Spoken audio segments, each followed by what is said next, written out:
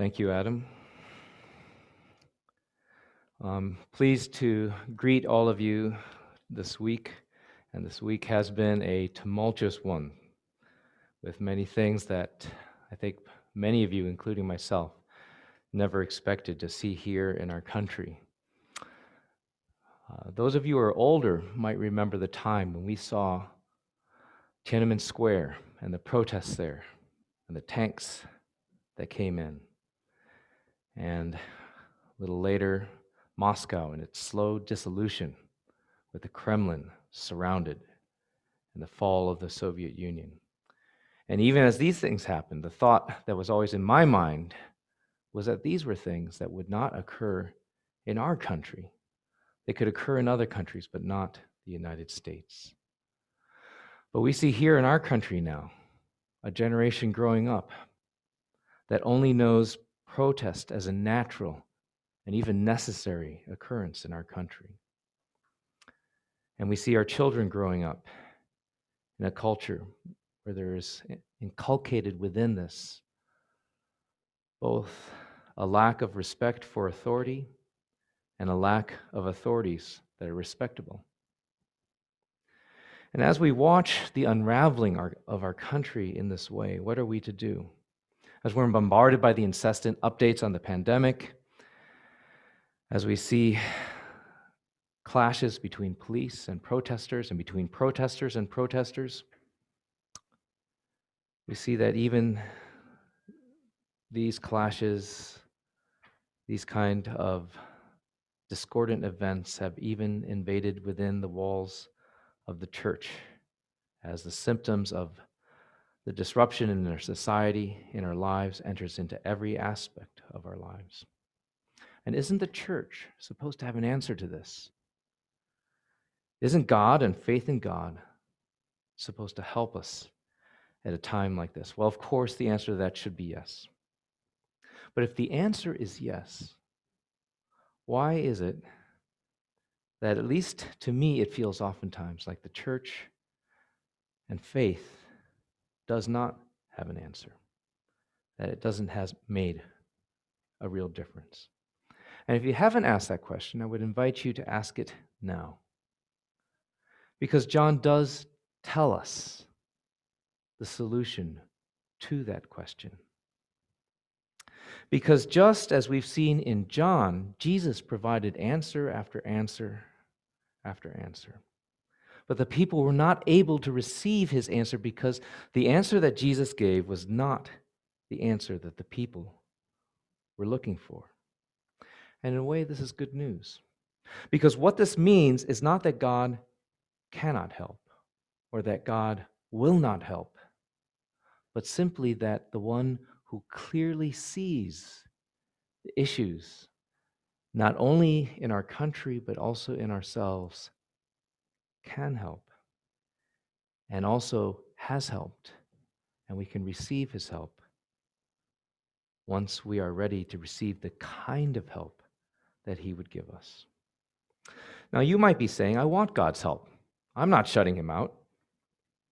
And that might be true, because I have seen that truth in the lives of some of those around me. It was true in the life of my good friend as he went through a 5-year struggle with cancer. And I saw both the pain that he was in when he was sleeping and wouldn't be able to control the groans that would come out. And I saw the truth of it in the peace that he had, even as people came to say goodbye, and the way that he reached out in comfort and a generous spirit, seeking to seek their good, their comfort. I think I saw a little bit of it in Matt Fang, our own ACF member here, as he gave a beautiful testimony for the Joyful Noise concert, even as he prepared to head in for brain surgery. Wonderful testimony I'd love for all of you to hear. How do we open ourselves to receive God's help? We don't have an excuse for not knowing how God would help us, because John has been telling us over and over. What is the purpose for every I am statement that we have seen throughout the book of John. These I am discourses embedded throughout the Gospel of John are presenting Jesus to us and trying to help us understand who he is and what he has come to do for us. And every I am invites us to look at Jesus with a different metaphor. I am the good shepherd. I am the life. I am the light of the world. And each of these statements invites us to look at Jesus, to see him, and to understand who he is. But the difficulty is we're really a church of doers.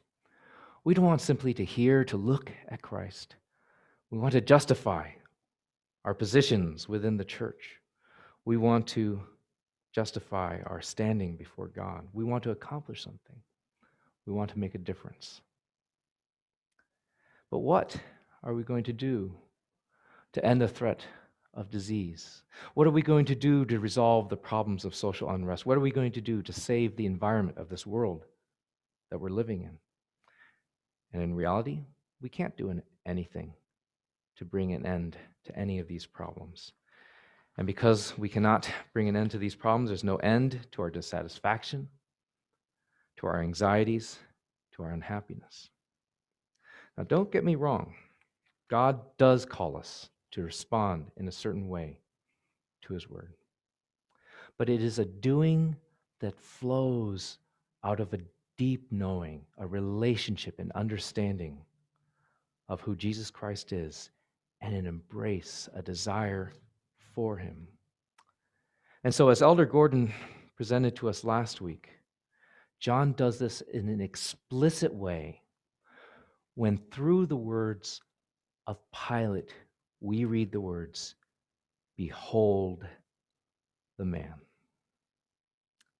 And the reason that John now brings in Pilate to give us this command, "Behold the man," is because every single story in Scripture, every account, this entire book pulls us into this person and this event. Every Old Testament narrative points us to Jesus Christ and what he has come to do. The cross is the crux, so to speak, of the entire Scripture. Everything in this book is to help us understand Jesus and the cross, and then opening up to know how to live in light of Jesus and the cross. And so John highlights this for us one more time because he knows the difficulty that we have in receiving Jesus as he reveals himself to us. And what we see throughout this the passage that we have today, is the command over and over to behold. And so let us come to God's word in prayer and ask him for his help as we come to behold our God. Let's pray. Father God, we thank you for your word. We thank you for Jesus Christ. And as we come this morning to John chapter 19, we pray that you would help us to see Jesus for who he is. Help us see the man, to see our God, to behold him, and having beheld him, know how we behold this world, its people, and all the troubles that we face. And so give us this grace this morning, that we would find the God who is in the word that he has given. We pray this in Jesus Christ's name. Amen. We read in John chapter 19 and verses 4 and 5 that Pilate goes out to the Jews and says to them, "See, I am bringing him out to you, that you may know that I find no guilt in him." So Jesus came out wearing the crown of thorns and the purple robe. Pilate said to them, "Behold the man." Now, There are many things that Pilate could have said at this point. He could have just said, look at him. But here he says, behold the man. And last week, as Elder Gordon led us into this passage, he showed us how this word from Pilate evokes a certain kind of comparison between the first man, Adam, and the second man, Christ. And so I want to remind us of some of the correspondences that we see between the two. And so let's prepare ourselves by reading verses 1 to 5. Then Pilate took Jesus and flogged him, and the soldiers twisted together a crown of thorns and put it on his head and arrayed him in a purple robe.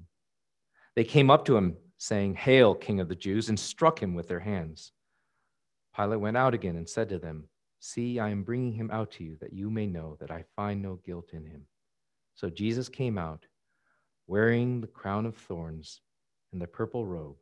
Pilate said to them, "Behold the man." And so what have we beheld in these verses? Well, we might see in here a contrast, an intentional contrast between the first Adam and Christ, the second Adam. And so the first Adam, can we have the slides? The first Adam's sin corrupts his relationship with creation. When Adam sins, all creation falls, and the relationship between man and the creation that God had made that was to be a paradise for the man is destroyed. And the second Adam bears the pain of that twisted creation on his brow. Adam's sin destroys his dominion over creation, but the sacrifice of the second Adam restores humanity's dominion over creation. Adam uses his hands to sin and pluck the forbidden fruit. The second Adam receives a sinful beating from human hands to bring righteousness. The first Adam's sin brings him shame, and he hides. The second Adam comes out, and the word that is used where Christ comes out to present himself shows it is intentional on his part to receive the scornful shaming of men. And the first Adam, though guilty, receives mercy. And the second Adam, though righteous, receives death. And so we need to note that John shows us these things by the acts of man. Pilate, in particular, is the one who declares that there is no guilt in Jesus. And Pilate is also the one who commands us to behold the man. And this continues the pattern we have seen throughout, where John uses the earthly declaration of earthly authorities to show and point to truths of which they are unaware. You may remember when the high priest said, "It is better that one man die for the nation." And he spoke better than he knew. And we see that God, in his sovereignty, we see this dynamic between the two. It is, yes, the acts of men that we will see throughout this passage. And yet it is also the determination, the plan of God that is unfailingly accomplished through every act and even the acts of the wicked rebellion of men. And so we come to the second beholding. We read in verse 14, "Now it was the day of the preparation of the Passover. It was about the 6th hour. He," that is Pilate, "said to the Jews, 'Behold your king.'" Now, I want to mention one thing as we come to the second beholding, and that is to say that as we go through this narrative of the crucifixion, I find it is a difficult and a painful narrative for me to read and understand. As we go through, we see the kind of things happening to Jesus that seem shameful, that seem painful, the agony of the cross. And if we have learned to see, to know, and to begin to love him, to see our God and our Savior exposed to these things, is not easy. But it is also God who desires us to look upon him whom we have pierced. It is God, through the words of Pilate, who commands us, behold our King. And so what do we see when we behold Jesus? At this time, as we come to verses 16 and 17, when it says that they took Jesus and he went out bearing his own cross to the place of the skull, which in Aramaic is called Golgotha. At this point, we see Jesus as he is brought to the cross and he's crucified, is really a beaten, bloody mass of flesh. And what do we see when we look upon Jesus crucified? John invites us to behold, to see, to understand, and in understanding, know how to live. And so when we behold Jesus, we see first a king. We behold a king. These are Pilate's words. And Pilate speaks better than he knows. On the cross, Pilate has been commanded to be crucified, the king of the universe. And Pilate, we see through the narrative, has become exasperated with the Jews, because it is not his desire to have Jesus crucified, but out of political expediency, despite his efforts to have Jesus released, Pilate has Jesus crucified. But unintentionally, Pilate has Jesus crucified precisely for who he is, our King. Some of the saddest words in the Bible come directly before this passage, where Pilate says to the Jews, "Shall I crucify your king?" And their answer to him is, "We have no other king but Caesar." Behold your king, this man upon the cross. Is he your king? Do you recognize in him an authority greater than any in this world? Or are your only authorities the authorities of this world? And as we continue, we will see whether we have received this king. Because the second thing we see is we see a Davidic king. In the callous act we see of the soldiers crucifying Jesus, taking his garments and dividing them, we see that they also unintentionally proclaim Jesus' identity. John shows the mercenary actions of these soldiers to be a fulfillment of Psalm chapter 22, where in verses 16 to 18 we read, "For dogs encompass me, and company of evildoers encircles me. They have pierced my hands and feet. I can count all my bones. They stare and gloat over me. They divide my garments among them, and for my clothing they cast lots." Psalm 22 is a psalm of David, who describes his suffering at the hands of his enemies. And in this psalm, the righteous king cries out to God, expressing his dismay at the power and the apparent triumph of his enemies.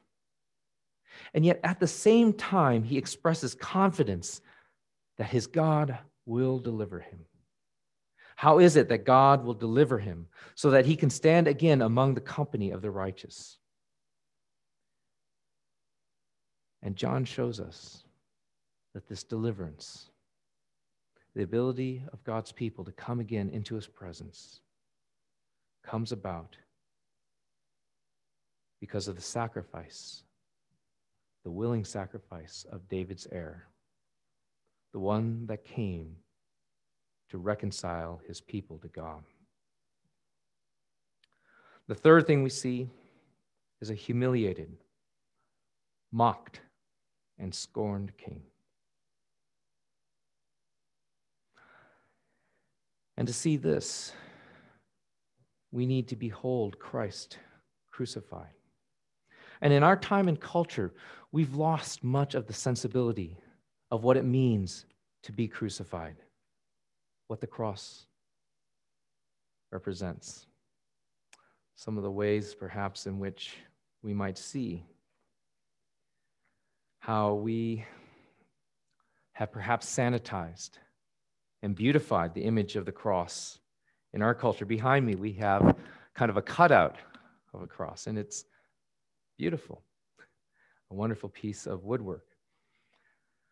We sing songs like, "Thank you for the cross. Thank you for the cross, my friend." Doesn't quite, for me, those words reflect the absolute horror, the infinite grace, and the terrible humiliation and torture of the cross and crucifixion. The wonderful cross. I don't know if anyone living at the time of Christ and considering crucifixion would put those two words together.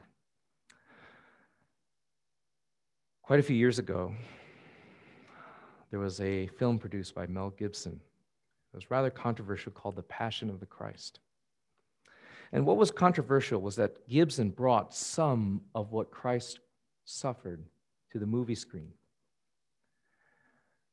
And at the time, the brutality that was shown through this movie was shocking. And people questioned whether that was appropriate. But one thing that movie did accomplish was that it did correct just a bit the sanitized, sentimentalized vision that we had of the cross. What we need to do is to try to do exactly what John has asked of us. Behold our crucified King. The shame of Jesus' crucifixion is exactly what the Jewish people wished to bring about. The form of capital punishment Jesus might have suffered at the hands of the Jews would have been stoning, as we see Stephen undergo, and as the Apostle Paul suffered many times. But the reason that the Jews kept pressing Pilate to act was because they wanted crucifixion. As we read in chapter 18 and verse 32, it reads, "This was to fulfill the word that Jesus had spoken to show by what kind of death that he was going to die." Because only the Romans had the power to crucify someone. And the Jews wanted everything for Jesus that crucifixion brought. The curse of hanging on a tree, discrediting Jesus as any kind of Messiah. Now, John shows us that by crucifying Jesus, that the Jews actually brought about a fulfillment of all the scriptures that prophesied concerning the suffering servant. And so how was it that they thought that this kind of death would discredit Jesus? Because anyone who understood and knew this process of crucifixion could not imagine that any kind of Messiah, certainly not God himself, could possibly be exposed to that kind of humiliation and disgrace. By verse 23, Jesus is a bloody mess. The flogging that he received would have been done with a whip, as Elder Gordon told us last week, with bits of glass or metal embedded in the straps. And each lash of that whip would have ripped chunks of his flesh from his body. The crown of thorns had been jammed upon his brow. And now he has been stripped naked to be nailed to a cross and shamefully made to be a spectacle as he is raised to gasp out the last breaths of his life.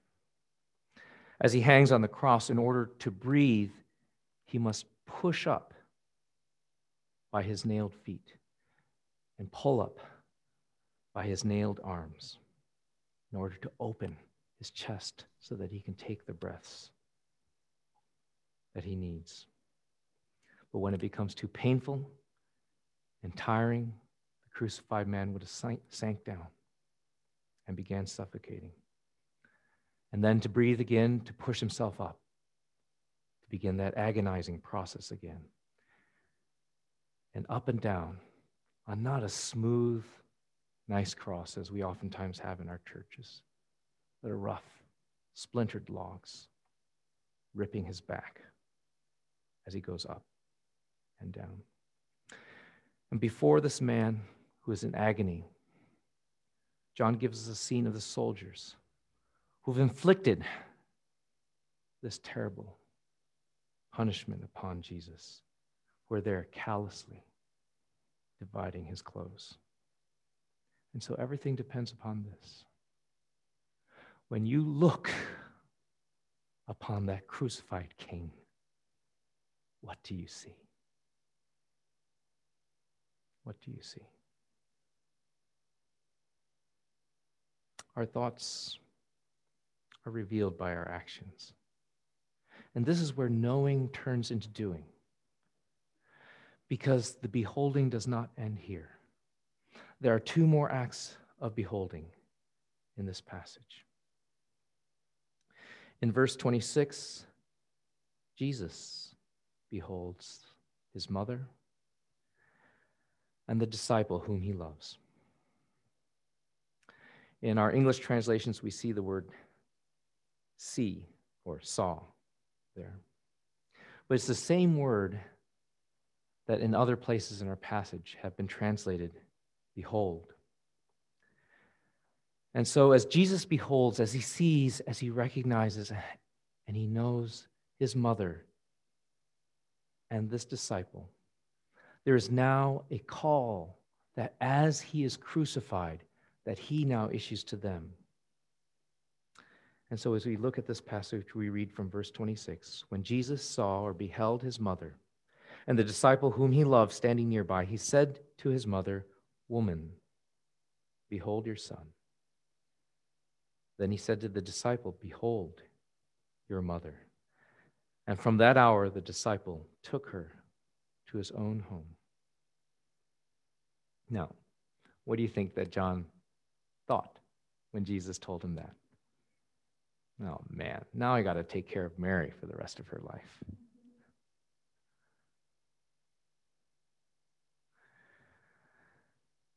The point of beholding is that as we behold Jesus, as we recognize who he is on the cross, and this is something that John had come to recognize himself.